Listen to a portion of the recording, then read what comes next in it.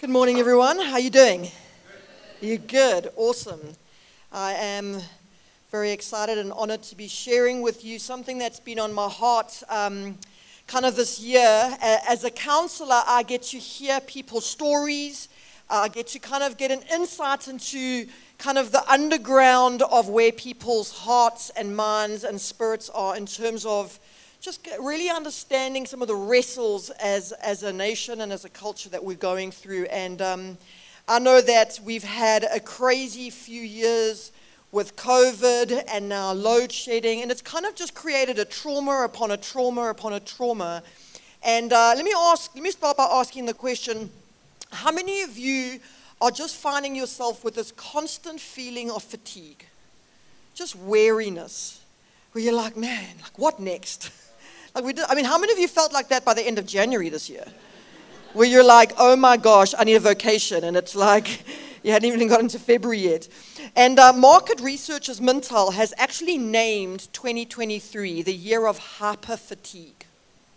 So worldwide, actually this is a space that so many are struggling with.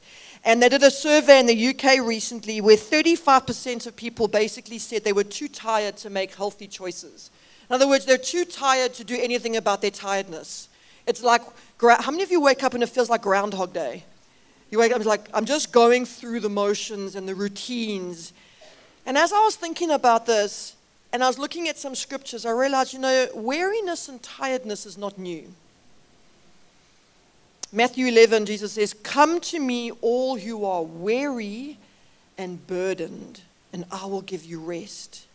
Isaiah 40 talks about how even the youths will become weak and tired and young men will fall into exhaustion. And when I was reflecting on this, I actually remembered back to New Year's Eve 2019, where everyone starts to think of their word for the next year. And I'd heard so many people get to the end of 2019 going, man, that was a rough year. I'm exhausted, but I'm amped for 2020. And we're going to have 2020 vision, and it's going to be an amazing year of new things. Little did we know. And I thought to myself, Lord, give me a word, because I want to finish 2020 not exhausted like I did in 19. I want to finish this year well. I want to start to manage my pace. And God gave me the word plodding. Very unglamorous word. Doesn't get a lot of airtime.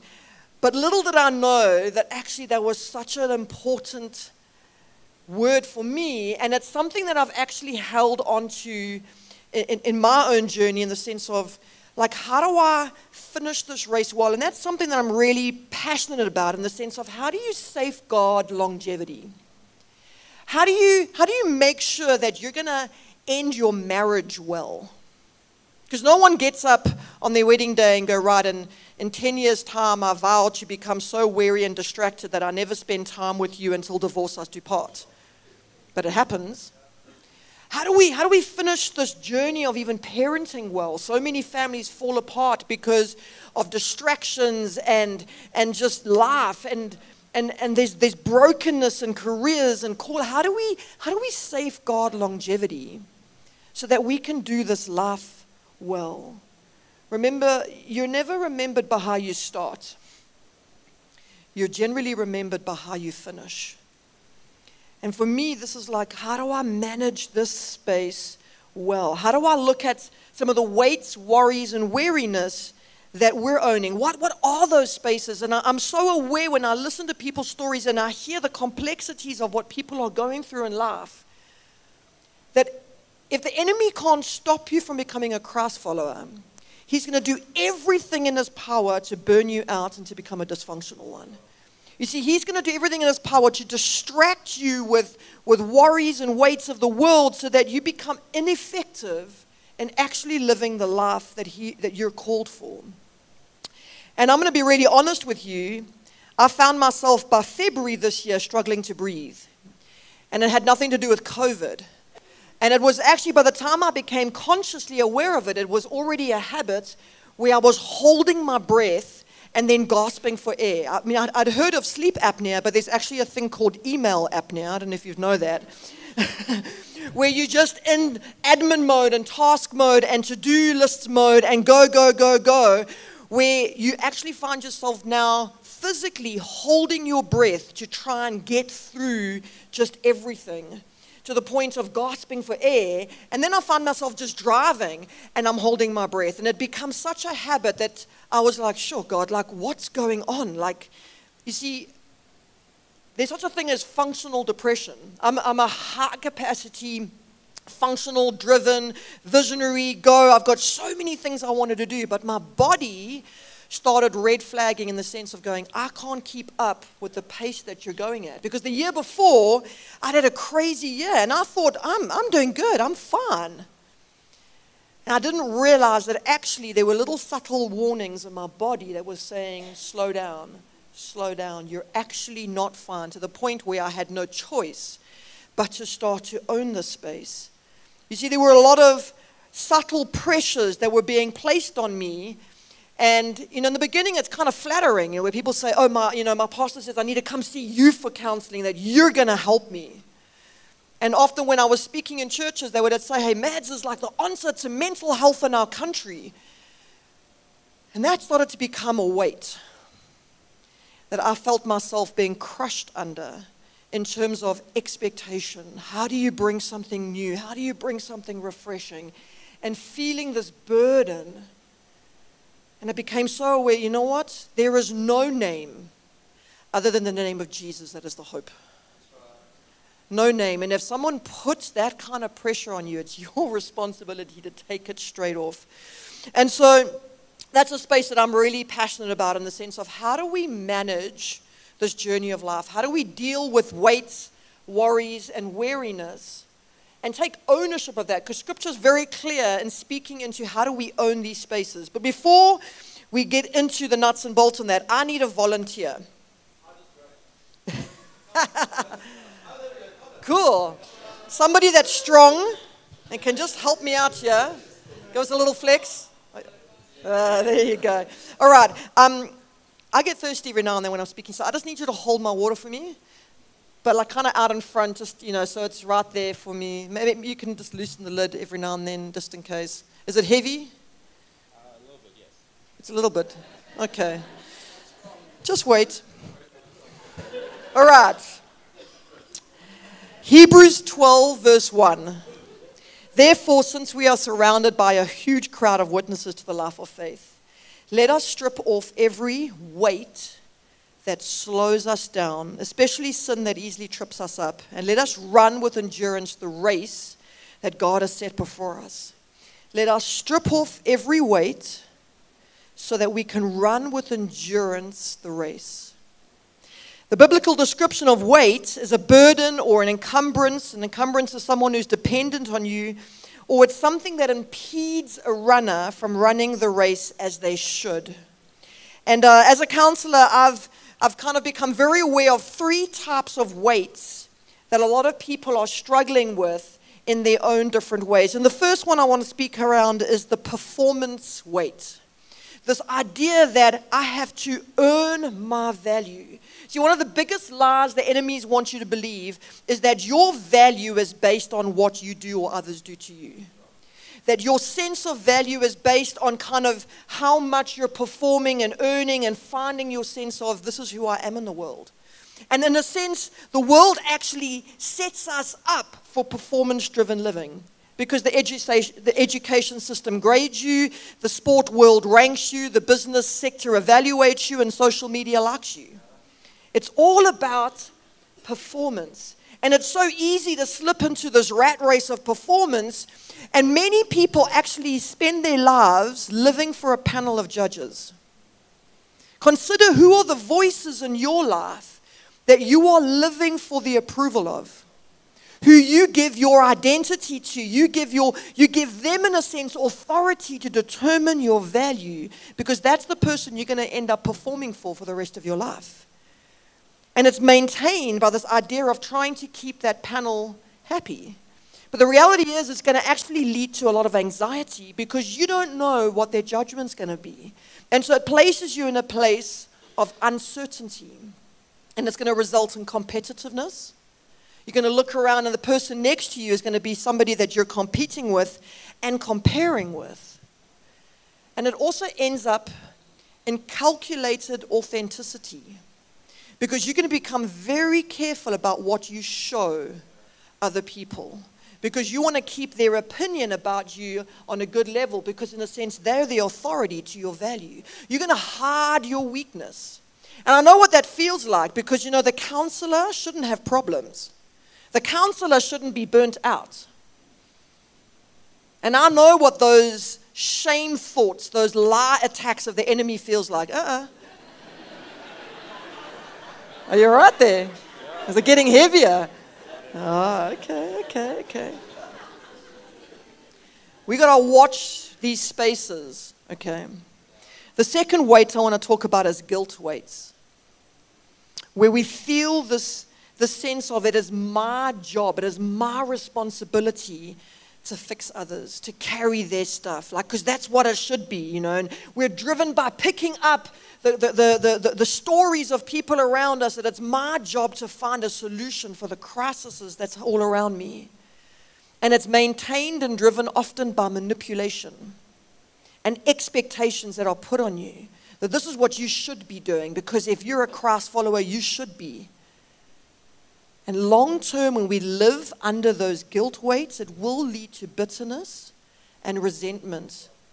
And you'll be lying awake at 3 in the morning having those ruminating conversations in your mind. Have you ever had one of those?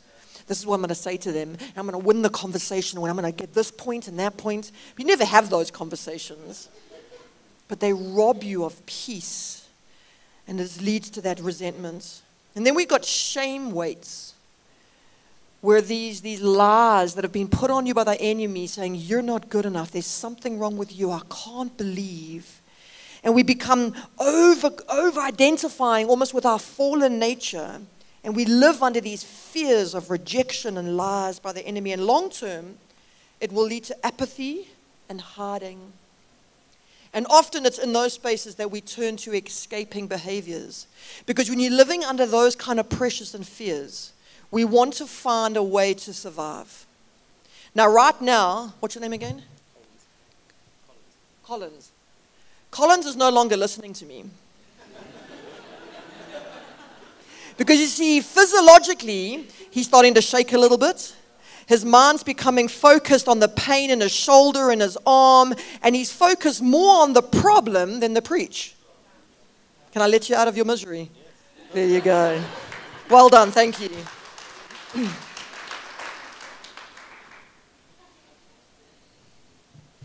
Here's the point of that little demonstration. When you become fixated on the presence of a problem, which often results in panic, you lose sight of the presence of God. And for so many of us, our lives and our worlds are surrounded by problems and tensions and troubles and trials. And we become fixated on those. And that's all we see. And we actually lose sight of truth. And it results in us trying to look for ways to ease the discomfort that the trial is causing in our lives. You see, often when we're in these positions, we're feeling powerless over the problem in front of us. And whenever a person is feeling powerless, they will look for behavior that makes them feel powerful. Collins even chose to shift arms. Because he was feeling powerless in the one, he shifted to something else. This is what we call in psychology anxiety-easing behaviors. And whatever you escape to, you can become enslaved by. And so we've got to find a way, how do we own these spaces? How do we manage these tensions? Because Scripture is very clear. In this world, there will be trouble. We can't eliminate it. You can't eliminate the tensions and the trials and the troubles. We try. We numb them. We anesthetize them. We even Botox them. But the tensions will always be here, because this is the reality of the world we live in. It's a broken world. And it's a very dangerous, slippery slope when we look for ways to escape. Because here's what happens, and it's a sliding scale. We start to fear our weaknesses. As human beings, we're fallen, fickle, fragile, and fallible. But we start to fear those those fragile spaces in our humanity of who we are. And then we start to isolate. We hide our struggles. We don't let people know the truth about what's going on in our world. And this need to maintain a facade begins. Hey, how you doing? I'm fine. Remember what fine stands for? Feeling insecure, neurotic, and emotional. Anyone feeling fine? A couple of you like, yeah, I'm done. I'm not hiding this anymore. And when you start living a life of a facade, trying to maintain this, I've got it all together, what ends up happening is you start to become untouchable and unchallengeable. You keep people at arm's length. And often your behavior then becomes controlling and manipulative because you don't want to be questioned. You don't want anyone to come into your worlds. And you'll use phrases like, don't you trust me? You're not showing me loyalty by questioning me. And you see this in leadership. And lastly, it can result in escaping behavior as that anxiety-easing drug. And I want you to consider, where are you on that line? Because it happens in marriages, in families, in business, in churches. I see it everywhere. And what are the weights that you're carrying that are leading now to the sense of powerlessness and a need to escape? Where are you in the journey? Philippians 4:6-7 says, don't worry about anything. Don't you hate it when someone tells you that and you're in the middle of worry? Obviously, you want to get a wet fish and slap him. Like, don't worry. Don't worry about anything. Instead, pray. And it feels so simple, doesn't it? It feels so shallow, like that's really not going to bring the solution. It says, pray about everything and tell God what you need and thank Him for all He's done.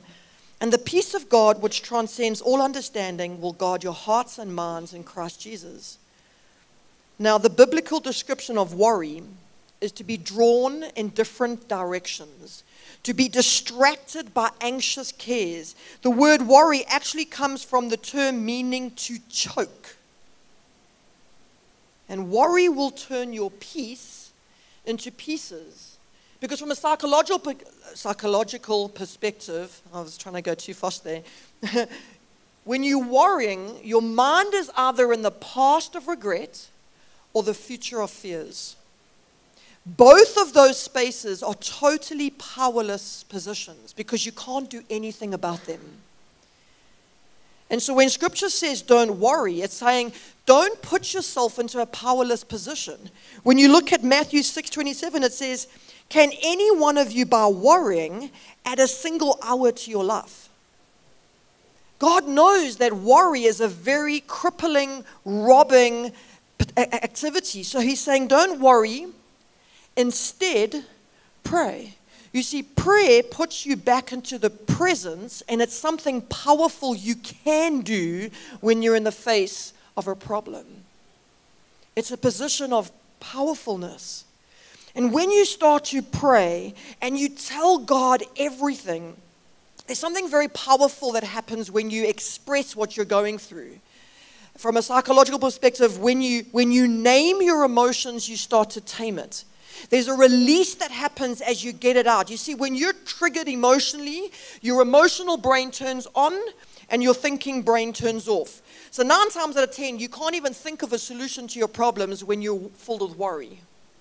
But as you start to get it out, as you start to talk it out, as you start to share your concerns and your stresses and your worries and your fears and your insecurities and your shames with God, there's an emotional release that happens.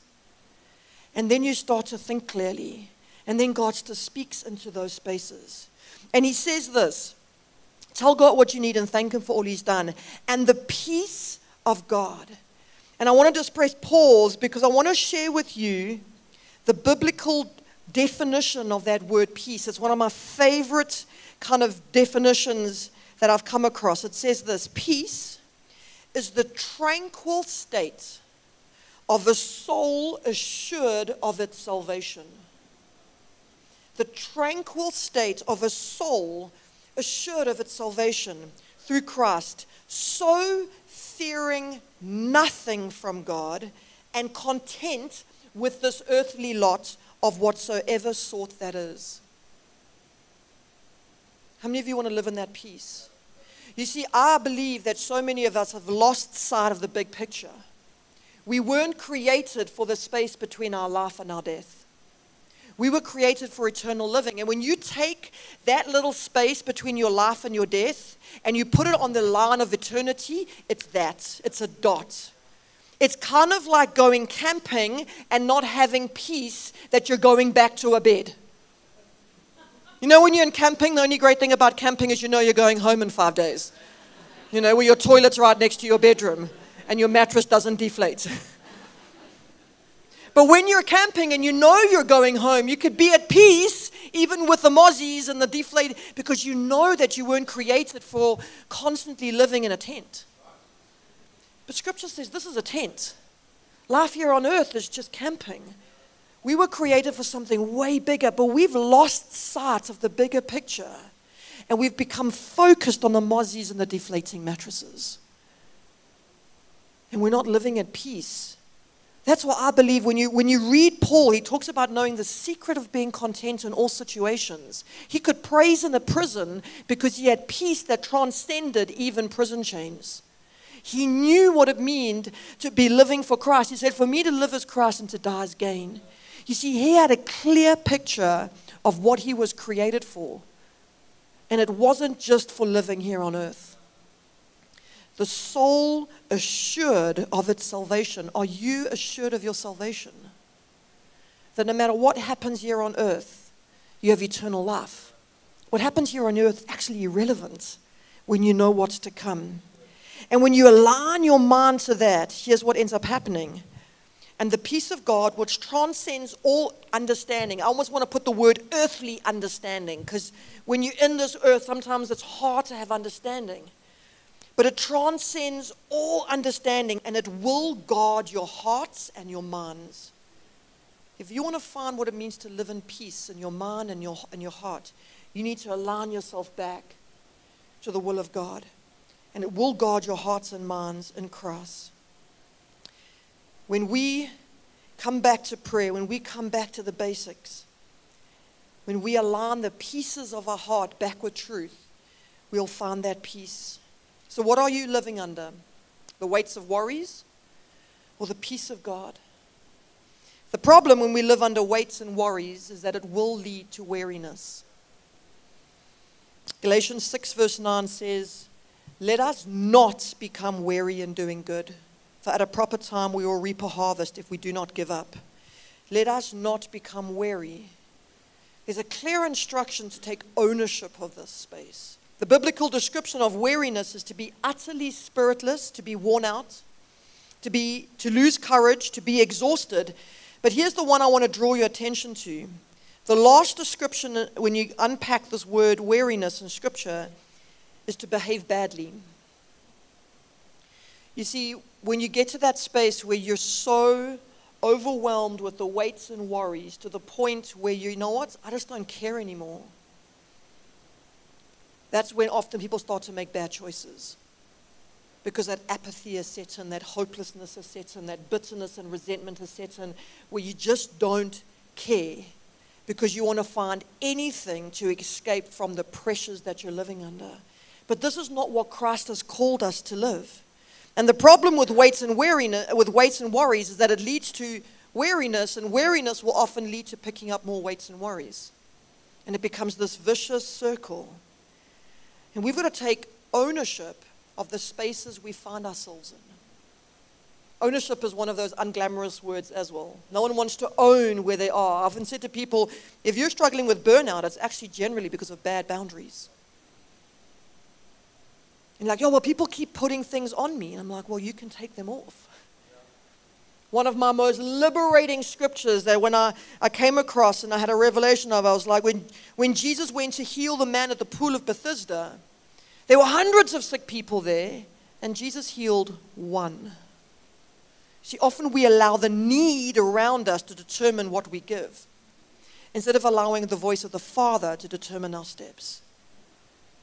And for me, that brought freedom. Like, there are times where I've got waiting lists for counseling.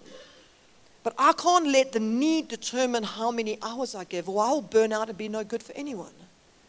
We have to manage. So how do we run this race well? Well, I want to come back to Hebrews 12, 1-2. Therefore, since we're surrounded by a huge crowd of witnesses to the life of faith, let us strip off every weight that slows us down, especially sin that easily trips us up. And let us run with endurance the race God set before us. We do this by keeping our eyes on Jesus. We do this by keeping our eyes on Jesus. Often we think it's going to be a complicated 5-step process. No, it's super simple. You keep your eyes on Jesus. He is the author and perfecter of your faith. You keep your eyes on Jesus. And in February, when I found myself struggling to breathe, I got into God's word and I thought, let me start in John chapter 1 and see how far I go and see what God has. I said, Lord, I don't know where to start. I don't know. I'm just feeling totally empty and worn out.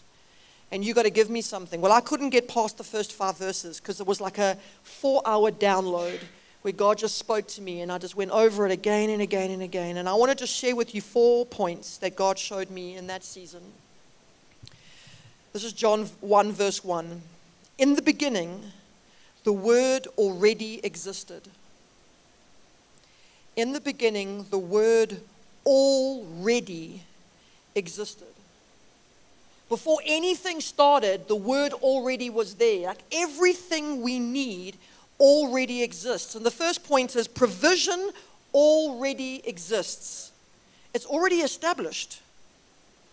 And I don't know about you, but that just took a huge weight off of me because often we're looking for the answers, we're looking for the solution. But Jesus reminded me, it already exists. You just got to lean into me. And often we start chasing after all the wrong things instead of actually just coming back to the simple, basic truth. The weight of performance, if you're driven by this weight of performance, you know what? It's destroyed on the cross. You don't have to earn your salvation. It's a gift. It's not about how good you are. It's about how much He loves you. It's not based on you. It's based on Him. So you don't have to carry this weight of performance. The weight of responsibilities is relieved on the cross. For God so loved the world. He did it for everyone. All we have to do is point people back to Jesus. And the weight of shame is dealt with on the cross. We don't have to live under the lie of there's something wrong with me. God wants to bring freedom. Every weight is removed by the provision of Christ. It already exists. You just need to lean in and take it. Jesus is our source and our resource. John 1 verses 2-3 says this. He existed in the beginning with God, and God created everything through Him. Nothing was created except through Him. And the point that God showed me here is that partnership releases pressure. Partnership releases pressure. Creative ability is found in partnership with Jesus. It already exists. And often when you're feeling that pressure to perform and the pressure to create, you feel it's like, oh my gosh, how do I come up with something new and something refreshing? How do I solve these problems? And it's like, man, it's so hard. And if in the Godhead they didn't do anything by themselves, there was this beautiful partnership. Who are we to try and do it by ourselves? And yet so often that's the last thing we tend to do. I mean, there was a season where I was struggling with parenting, and like there's times where you feel like you've got it all under control, and then there's days where you're just like, man, I don't know what I'm doing. Anyone else feel like that? Please don't leave me alone. Thank you. And I was like, I was losing my head. When your kids don't listen, generally your voice gets louder because you want them to listen. And I remember just feeling so frustrated and kind of almost like a moment of just desperation. I was like, Jesus, help me, please. And He gave me one word in that moment. And He said, whisper. And I was like, okay. And I leant into my boy's ear and I just whispered the instruction. And he did it straight away. I was like, now you tell me. Whisper. Why do I do nothing of that? Partnership releases pressure So many of us are living under the pressure to find solutions to the crises and the stuff around us. We don't have to do it alone. Everything you need already exists in God. He just wants you to partner with Him. He just wants you to walk this journey. Every solution needing a problem, any problems needing a solution, that's my dyslexia, invite Him in. Every burden needing to be carried, invite Him in. Every stress that you're under or worry, invite Him in. He's your source and your resource. John 1 verse 4, it says this, the Word gave life to everything that was created, and His life brought light to everyone. When you're feeling like you're in a dark place, and a heavy place, and a dead space, His Word brings life. And I remember so clearly that day when I was reading through these 5 verses again and again, I literally felt like His Word was bringing life to my soul. It was bringing new hope to my soul. And I realized, you know what, when God breathed in me, He breathed life in me. And the breath that I have actually has 2 different purposes. When I breathe out, it's death. When I breathe in, it's life. And often we don't think about our breathing until you're holding your breath and you are thinking about your breathing. And I suddenly realized I've been holding my breath and keeping death inside of me. And God started to remind me about just the importance of breathing. So I want to do something with you. I want you to close your eyes right now and just focus on your breathing. Consider that as you breathe out, you're breathing out death. And as you breathe in, you're bringing in life. Breathe out a worry. Breathe in a truth. Breathe out a burden and a weight. Breathe in His peace. Breathe out, I am weak. Breathe in, He is strong. Breathe out, I have failed. Breathe in, He restores me. Breathe out, I am rejected. Breathe in, He loves me. Breathe out, I am alone. Breathe in, you are always with me. Breathe out, it's all my responsibility. Breathe in, you are my source and my resource. You can open your eyes. Can you feel that life? I want to encourage you, even in the days to come, find moments to breathe. To breathe out the lies, to breathe out the worries, to breathe out the weights, and to breathe in His truth, to cover yourself, to align yourself back to the truth about God and who He is and what He has for you. The last point is John 1 verse 5. It says this, the light shines in the darkness, and the darkness can never extinguish it. You see, light is our power purpose. Why are we here on this world? We're here to bring messengers of hope to a world in bondage, to a world in darkness. And there are so many people around us right now who are living in hopelessness and despair and sitting under weights and worries, and they are desperate for messengers of hope. They're not desperate for you to solve things. They're going to make you think that it's your job to solve their problems. No, it's your job to literally point people to Jesus, to get people to fix their eyes on Jesus. He is the author and perfecter of our faith. He is our everything. One of the things that I was reminded of when I was in this space, my lecturer at Bible college many, many years ago said, you know what, you can only be a conduit for Christ when you realize you can't do it. And sometimes we've got to take ourselves out of the picture so we can allow Christ to work through us and in us. Our purpose is to be light in a dark world. People are desperate. But if we're empty, then we've got nothing to give. He is our source and our resource, and we've got to tap back into Him. He said the fountain that He puts in us is an overflowing river that's abundant. If you're drinking from your own well, your own source, you will run out. You will get empty. Here's your source. So we need to strip off weights. We need to not worry and instead pray. And we need to manage the race and our pace so that we don't become weary. I want to end with one last verse. This is Matthew 11:28-30. Then Jesus said, "Come to me." He already knows why you need to come to him, because he knows that we get sidetracked by the troubles of this world. He says, "Come to me, all of you who are weary and carry heavy burdens, and I will give you rest. Take my yoke upon you. Let me teach you, because I'm humble and gentle at heart, and you will find rest for your souls. For my yoke is easy to bear, and the burden I give you is light." So I want to end off by praying for you. If you're feeling worn out by weights that you've been carried, whether they're weights of performance, guilt, or shame, whether you're living under worries or you're already in weariness, I don't know where you're at, it doesn't matter. But let today be a line in the sand where you say, today I'm letting go of these things. I'm fixing my eyes on Jesus, and I want to learn his rhythms so that I can finish this race well.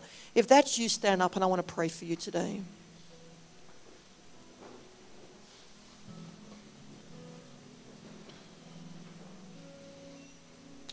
Jesus said, "Come to me." And as a sign of faith that you've stood up, we're coming to Jesus. He says, "Take my yoke." That means put what you're carrying down and pick up his peace. Let me teach you. Allow your minds and your hearts to be open to hearing the voice of God speak into your world, speak into your situations. And he promises you that you will find rest. So, Father, I just lift up every person here. Won't you come? Won't you just flood each heart and soul with your peace? Won't you wash them over with the refreshingness of your Spirit as we seek to find rest in you, Father? Won't you speak truth to every lie and worry? Won't you speak wisdom and discernment to every weight that needs to be put down? Thank you, Jesus, that you prepare a place of rest beside still waters. Lord, I pray that in the weeks and the days to come, that you will lead each one of your children here to places of refreshing, to places of restoration, and exhale in you. And won't you fill hearts with that peace that passes all understanding, the tranquil states of souls assured of their salvation in you. And won't you guard their hearts and minds, we pray. And as we go into our time of just little worship now, whether you want to sing or whether you want to just pour out your heart, offload those worries before him. Let this be a defining moment for you right now. In Jesus' name.